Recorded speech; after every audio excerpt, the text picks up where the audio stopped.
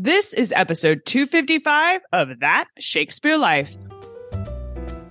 Just like the work of William Shakespeare, That Shakespeare Life is supported by our patrons. Listeners just like you can help support our show, contribute directly to programming, and get access to over 150 additional episodes of That Shakespeare Life not available on public listening platforms. Find all of these things when you sign up to be a patron at patreon.com/thatshakespearelife.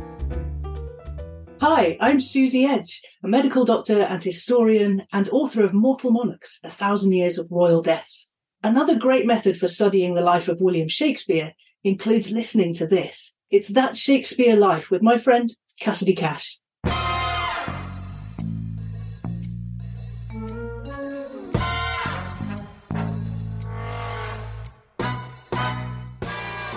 We actually have some evidence that what came to be known as the Lord Chamberlain's Men, its origins may have actually started in 1560s when Henry Carey was first Baron Hunsdon and not Lord Chamberlain. At this time, whatever group he was patronizing was called Hunsdon's Men. And then later, of course, we know he became Lord Chamberlain of the household in the 1580s. In 1594, we see that we have a group now that's called the Lord Chamberlain's Men. Welcome to That Shakespeare Life with Cassidy Cash. Cassidy believes that if you desire to successfully learn or perform Shakespeare's plays, then understanding the real life and history of William Shakespeare himself is a must. That Shakespeare Life is the podcast that helps you go beyond the curtain of some of Shakespeare's most iconic works and explore the world of early modern England as Shakespeare would have lived it, learning from the writers, historians, and performers who know it best. And now, here's Cassidy. The Lord Chamberlain's Men is known as Shakespeare's playing company, and it was a group of actors for which Shakespeare wrote plays most of his career.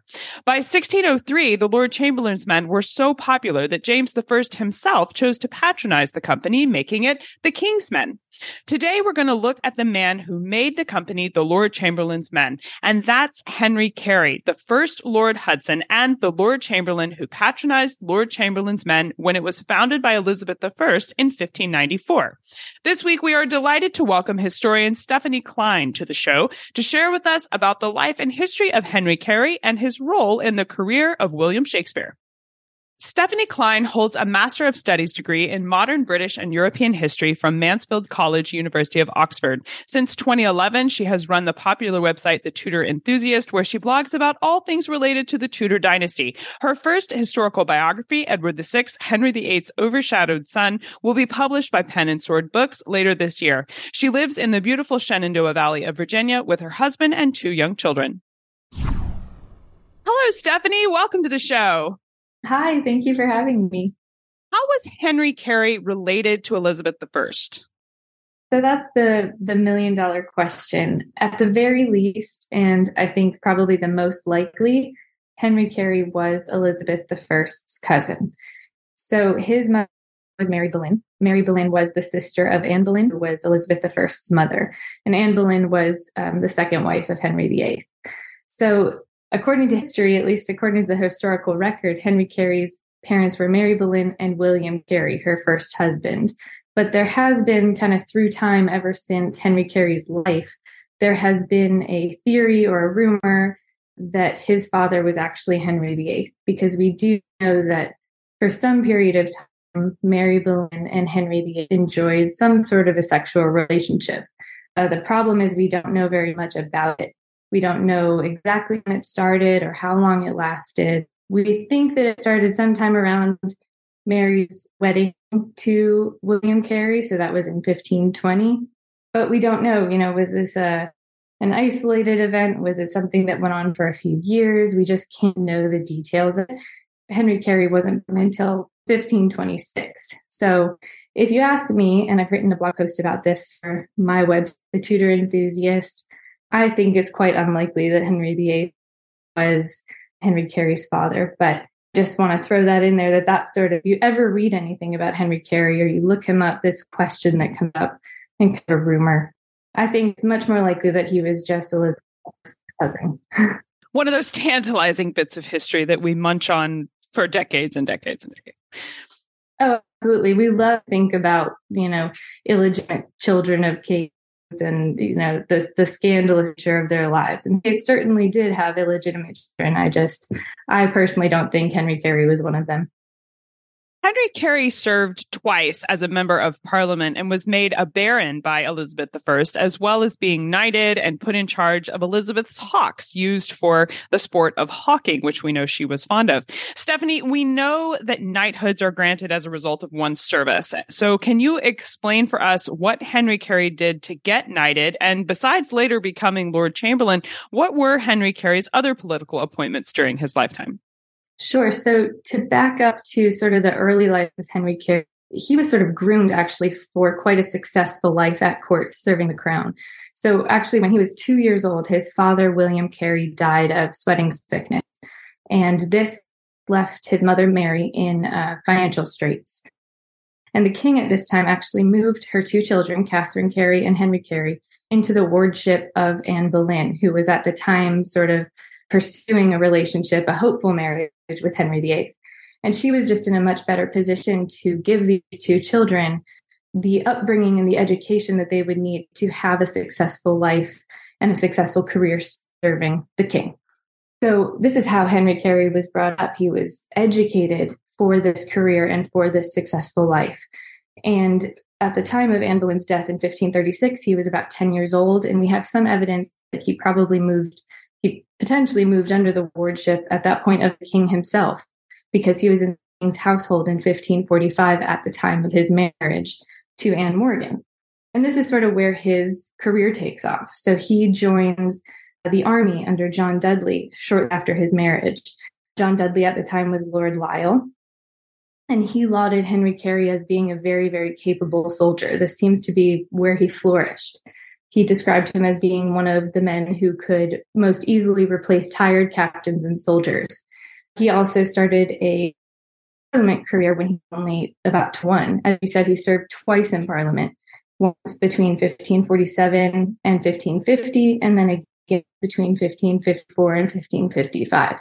So this is long before Queen Elizabeth came to the throne. He was already serving Tudor kings and queens. He served under Mary I for a very short amount of time in Parliament. He served mostly between King Henry VIII and King Edward VI reigns.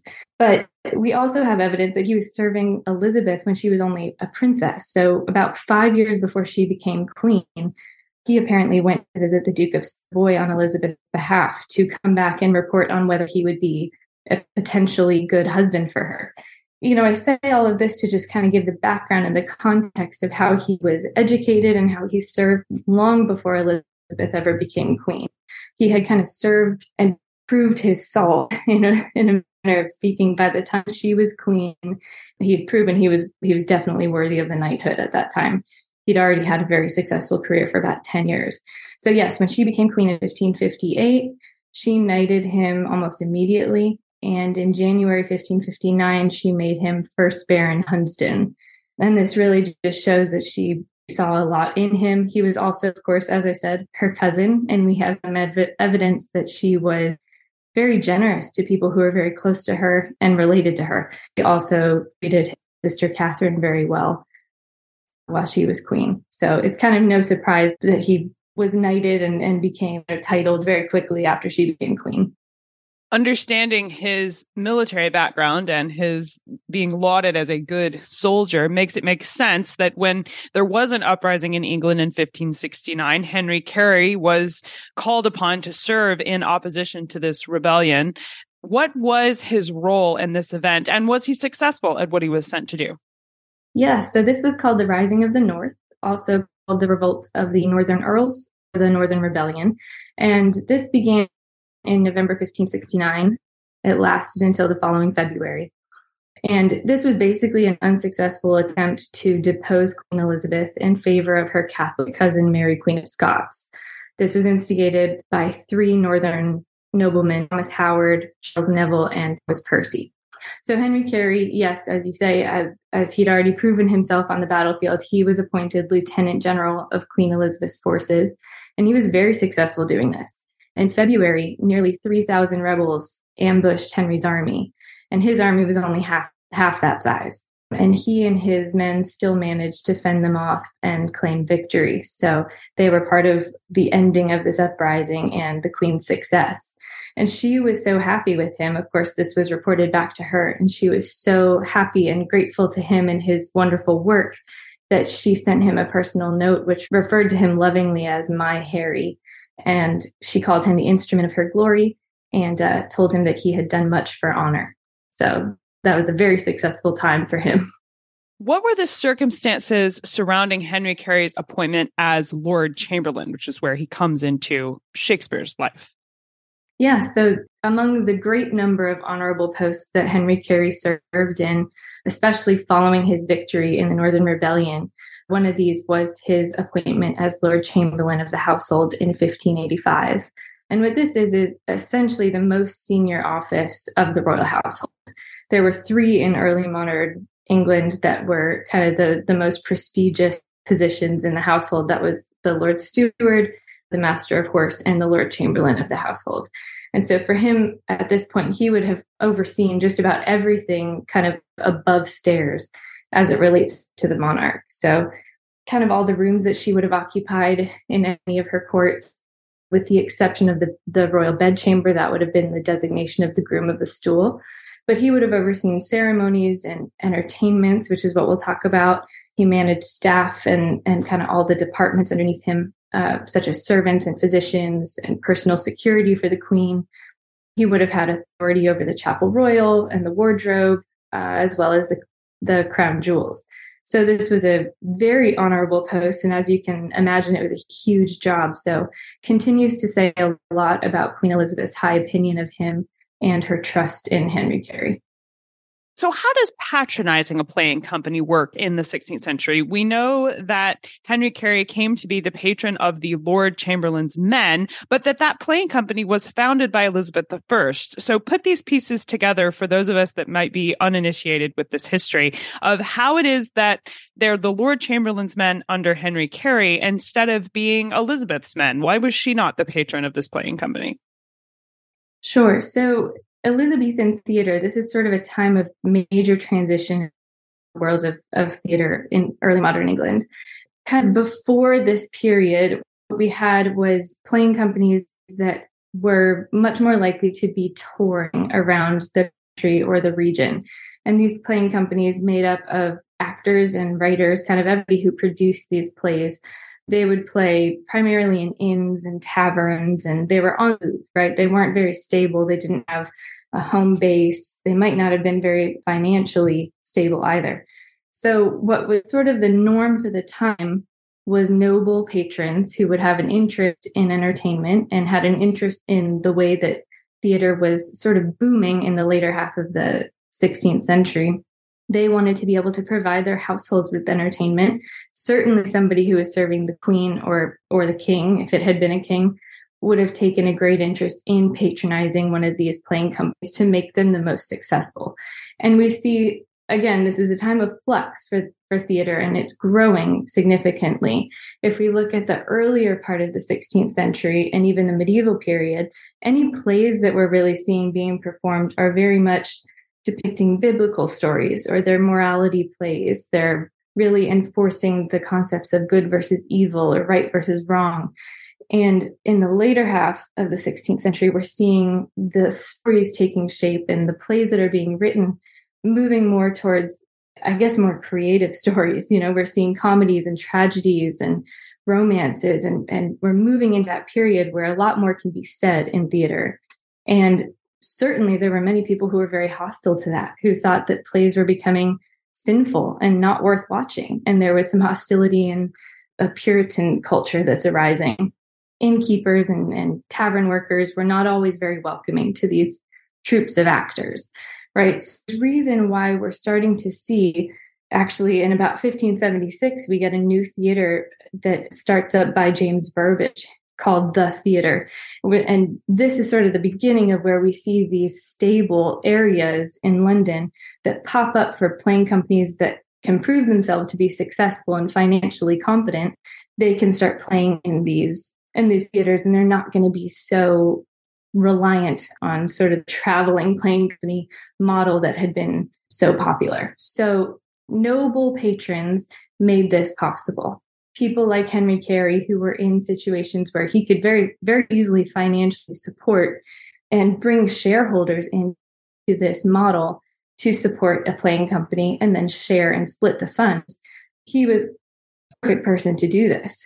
So we actually have some evidence that what came to be known as the Lord Chamberlain's men, its origins may have actually started in 1560s when Henry Carey was first Baron Hunsdon and not Lord Chamberlain. At this time, whatever group he was patronizing was called Hunsdon's men. And then later, of course, we know he became Lord Chamberlain of the household in the 1580s. In 1594, we see that we have a group now that's called the Lord Chamberlain's men. As you said, it was founded by Elizabeth I, who had a great interest in theater and really cared very deeply about providing quality entertainment to her court.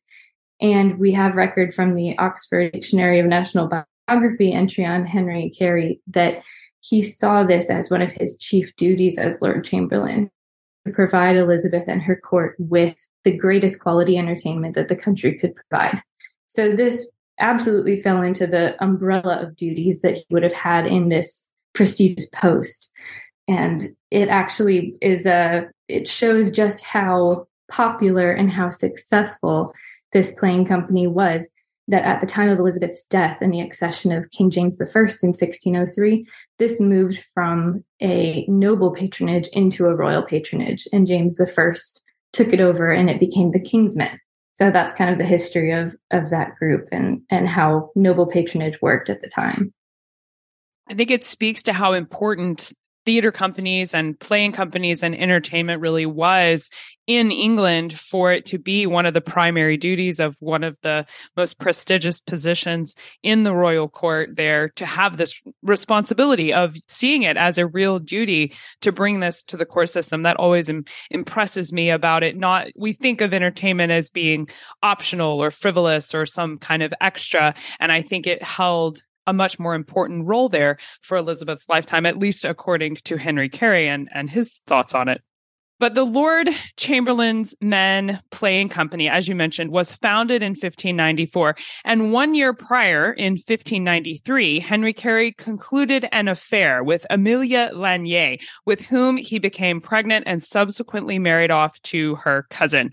Stephanie, was there any public scandal over this relationship that Henry Carey had with Amelia, and was his patronizing of the Lord Chamberlain's Playing Company the following year an attempt to kind of brush that under the rug in terms of his political reputation? Well, it's definitely possible. We know that Henry Carey actually had some illegitimate children. He also had a very, very successful marriage to a woman named Anne Morgan, who he married in 1545, and he had a whopping 16 children with her, not all of whom survived infancy and childhood, but still, it's an insane number. He did begin an affair with Amelia, who at the time her last name was Bassano, in 1587, and the sort of cringeworthy detail here is that she was probably around 18 years old at the time, and he was 61. So this is, looking at it from a modern lens, that's a little bit hard to swallow. But by contemporary accounts, this was actually a really happy relationship. It went on for about 5 years, and Amelia was treated very well by Henry. He paid her a pension of £40 a year. He lavished jewels and gifts on her. And apparently the Queen, we even have record that the Queen gifted her with jewels too. So she lived quite happily and quite comfortably in the care of Henry Carey. And she was also, it's worth noting that both of her parents had died at this time. So he was sort of a caretaker as well as a sexual partner for her. But in 1592, she became pregnant with his child. And this is sort of the scandal that arose from that relationship. And he very quickly wanted to end the relationship and marry her off. So he wanted to legitimize that child, but of course he wouldn't marry her himself. He'd been happily married for a long time. And he married her off to her first cousin, Alfonso Lanier. That appears to be where their relationship ended. Amelia gave birth to a son who she named Henry after his father the following year in 1593. She went on to have a very successful life. She became a successful poet in London, but her marriage to Alfonso was not a very happy one. I don't have really any evidence that there was a whole lot of public scandal regarding this relationship, with the exception of the illegitimate child. I don't know that Henry Carey established the Lord Chamberlain's Playing Company in an attempt to return to better graces with the Queen, because I don't know that the Queen was really upset about this situation. But it's totally possible. We know that Elizabeth famously had a fiery temper, and if she wasn't happy with Henry Carey because of this relationship and because of the child, we can certainly see how he might have done that. It sounds like, from what you're telling us about the culture of the time period, Henry Carey's behavior was sort of in line with what men of his position would have done and how they would have handled it. And it was just sort of it might not have been the same sort of situation we would think of today. And having come through America and the 1940s and the 1950s, when there were phrases like getting a woman, quote, in trouble, and all of the aftermath of things like that, that doesn't sound like that's what existed in 16th century London. There it was normal, and I hesitate to use that word, but it was at least common for men to have affairs on the side with multiple women and for them to get pregnant occasionally. And Henry Carey sounds like he was just handling it the way men of his station would have dealt with what was going on, as opposed to it being something scandalous. At least from the history you're sharing with us, that's how I lean on it. But you can correct me if I've gone in a way off base direction. No, absolutely. You're spot on. I think Henry Carey was no different than any other nobleman of the time. He had the resources, the funds. He certainly had the lifestyle that any young woman who was not even just looking for a sexual partner, but honestly looking for stability and finances. He fit the mold for exactly the kind of man that would be with a younger woman. And he wasn't doing anything that the majority of noblemen at the time weren't doing. So he actually, based on what I've read about this relationship, I think he handled it really respectably for the times, and he treated her very well. And yeah, I think that he was no different than anyone else in his position. We've followed Henry Carey from his beginning through his time serving Elizabeth and through his patronization of the Lord Chamberlain's men. I wonder if you could tell us about the end of Henry Carey's life. How did he die? And do we know where he's buried? Is that a place that can still be visited today? Absolutely, yes. I have not seen what his cause of death was, but we do know that Henry Carey died on July 23rd, 1596, and he was 70 years old. So that's a very, very respectable age for a Tudor man. He lived a good, long life. He died at Somerset House. He definitely died in the Queen's favor. As he lived in the Queen's favor, she still very much cared for him at the time of his death. And in fact, we do have a report that on his deathbed, Queen Elizabeth offered him the Earldom of Wiltshire, which was a title that was held by their maternal grandfather, Thomas Boleyn. But apparently he replied to her, "Madam, as you did not count me worthy of this honor in life, then I will account myself not worthy of it in death." So he refused the title of Wiltshire. In any case, he died in her favor, and she paid for his funeral and burial in St. John the Baptist's Chapel in Westminster Abbey. So he was buried on August 12th. And his tomb is actually the tallest in the entire abbey. It's about 36 feet high. It's very, very grand and lavish. It's made of alabaster and marble, and it's decorated with his heraldry. And it's definitely worth seeing if any of your listeners have the chance to visit Westminster Abbey. I have included a reference to the Westminster Abbey page that details his tomb and includes some really beautiful pictures of it. So definitely worth seeing.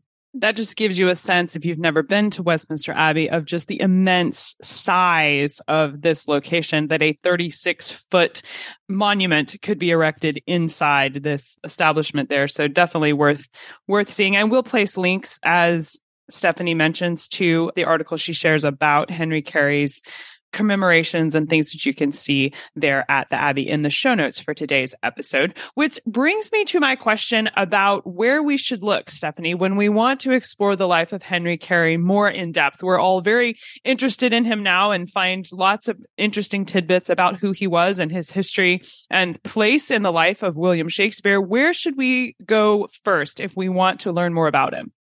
Sure. So unfortunately, I've not come across any books that were written exclusively on the life of Henry Carey, as I would sort of expect not to. But I have included some resources that I think are worth diving into.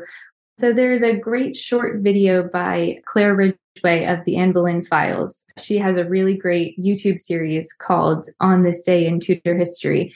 And I think she has about a 7-minute video where she details the life and death of Henry Carey. And that's a really, really great stop if you just want sort of a quick deep dive and an all-encompassing, very short biography of him in video format. I also think that the Westminster Abbey web that details Henry Carey's tomb is worth visiting. It also has a good little biography on his life. And then there are some articles written by historian Sarah Bryson on the life of Henry Carey, as well as the History of Parliament online, which is a great go-to source for anyone that we know served in Parliament over the course of history. They've got a great long biography of him. And then anywhere that you can find a book written on Mary Boleyn. I know Alison Weir has a good biography on Mary Boleyn, as do many other historians. And then any book that details the lives of Henry VIII's mistresses. I know of two, Amy Lice. Anyone who writes about Henry VIII's mistresses will certainly mention Mary Boleyn, and any mention of Mary Boleyn will definitely also talk a little bit, at least, about Henry Carey. So those are at least some references to start with. Thank you so much for pointing us in the right direction. We will place links to these resources in the show notes for today's episode. So hang on until the end of the conversation to find the URL for where to find all of these. They'll be detailed out in a list, so you can just click and go directly to where you would like to go when you want to explore the life of Henry Carey further. Now, Stephanie, we ask everyone this next question here at That Shakespeare Life, and that's, what's the one book you would take with you on a deserted island? My friends in England tell me I'm supposed to allow you the complete works of Shakespeare and a copy of the Bible, so your choice would be in addition to those. Oh, yes. This is such a hard question. There are so many books that I would want to take, but because I'm on a Tudor podcast, I will keep it Tudor specific. And I will say that the book I would probably bring is written by Tracy Borman. It's called The Private Lives of the Tudors. And this book, I stumbled upon it last year, I think, during some research. And it's a book full of delicious behind the scenes details, the things that you won't read in kind of your normal history books about the lives of Tudor monarchs. This is sort of the more behind closed doors. What was life really like? And I think it's quite a long book. I haven't finished it yet. So I think there'd be plenty of time to pour over it, and a lot of time to digest these really cool little tidbits that you just wonder. I don't even know how Tracy Borman could find out the things she wrote about. Some of it's just really, really interesting. So I think that would be my pick. Well, as fans of detailed tidbits of history ourselves, I think that is a perfect selection for your desert island book for sure. So what's next for you? What are you working on now that you're excited about? Oh, this is a really exciting time for me, actually, because my first historical biography is actually just now available for pre-order by Pen and Sword Books UK. So I've written a biography on King Edward VI. It's called Edward VI, Henry VIII's Overshadowed Son. And I've been working on this for 2 years. I just got the pre-order link sent to me. So it's now officially on their website for pre-order, and its official publication date is April 30th. So that's amazing. Congratulations. Gosh, that's such a wonderful time and so exciting. It's real and it's out there, because I know that's a long process writing a book. That's wonderful news. Oh, thank you. Yes, it was a very long journey to get here. I'm so excited that it's finally available. I can't hold it in my hands. That's fantastic. We'll place links to Stephanie's latest book here, so you can go and check that out and get your copy and read that. Stephanie Klein, thank you so much for being here today and walking us through the history of Henry Carey and helping us understand more about him and his place in the life of William Shakespeare. I appreciate you being here. Oh, thank you. It's been a pleasure. If you like the show today, be sure to let us know about it. Please drop us a comment and a rating on the podcast platform you're listening from today. There are bonus history tidbits packed into the show notes for today's episode. The show notes are where you can see visual content that coordinates with the history you're learning about today, including portraits of the people we mentioned and some museum artifacts that support what you have heard on the show today, as well as more information about our guest and the resources that she recommends you check out. They're all listed out for you there in the show notes, so they're easy to navigate and find exactly what you need when you want to explore the topic we're talking about just a little bit further. Find all of these things at CassidyCash.com/episode 255. That's CassidyCash.com/EP255.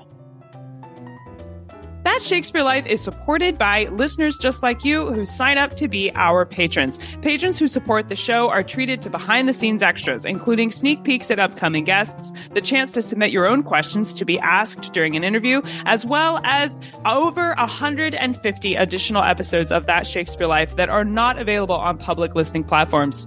The patronage of That Shakespeare Life is what powers our show and makes it possible for the show to be free to listen anywhere in the world. Join us as a patron today and unlock all the great bonuses at patreon.com/thatshakespearelife. That's patreon.com/thatshakespearelife. That Shakespeare Life is researched and produced by me, Cassidy Cash. Our audio engineer is Gary Mayholm. That's it for this week. Thank you for listening. I'm Cassidy Cash, and I hope you learned something new about the Bard. I'll see you next time. Bye-bye. Thank you for listening to That Shakespeare Life. As always, the best conversations happen after the episode over at CassidyCash.com. Become a part of a vibrant Shakespeare conversation by adding your voice over at the website. Until next time, remember, when you want to know William Shakespeare, you have to go behind the curtain and into That Shakespeare Life.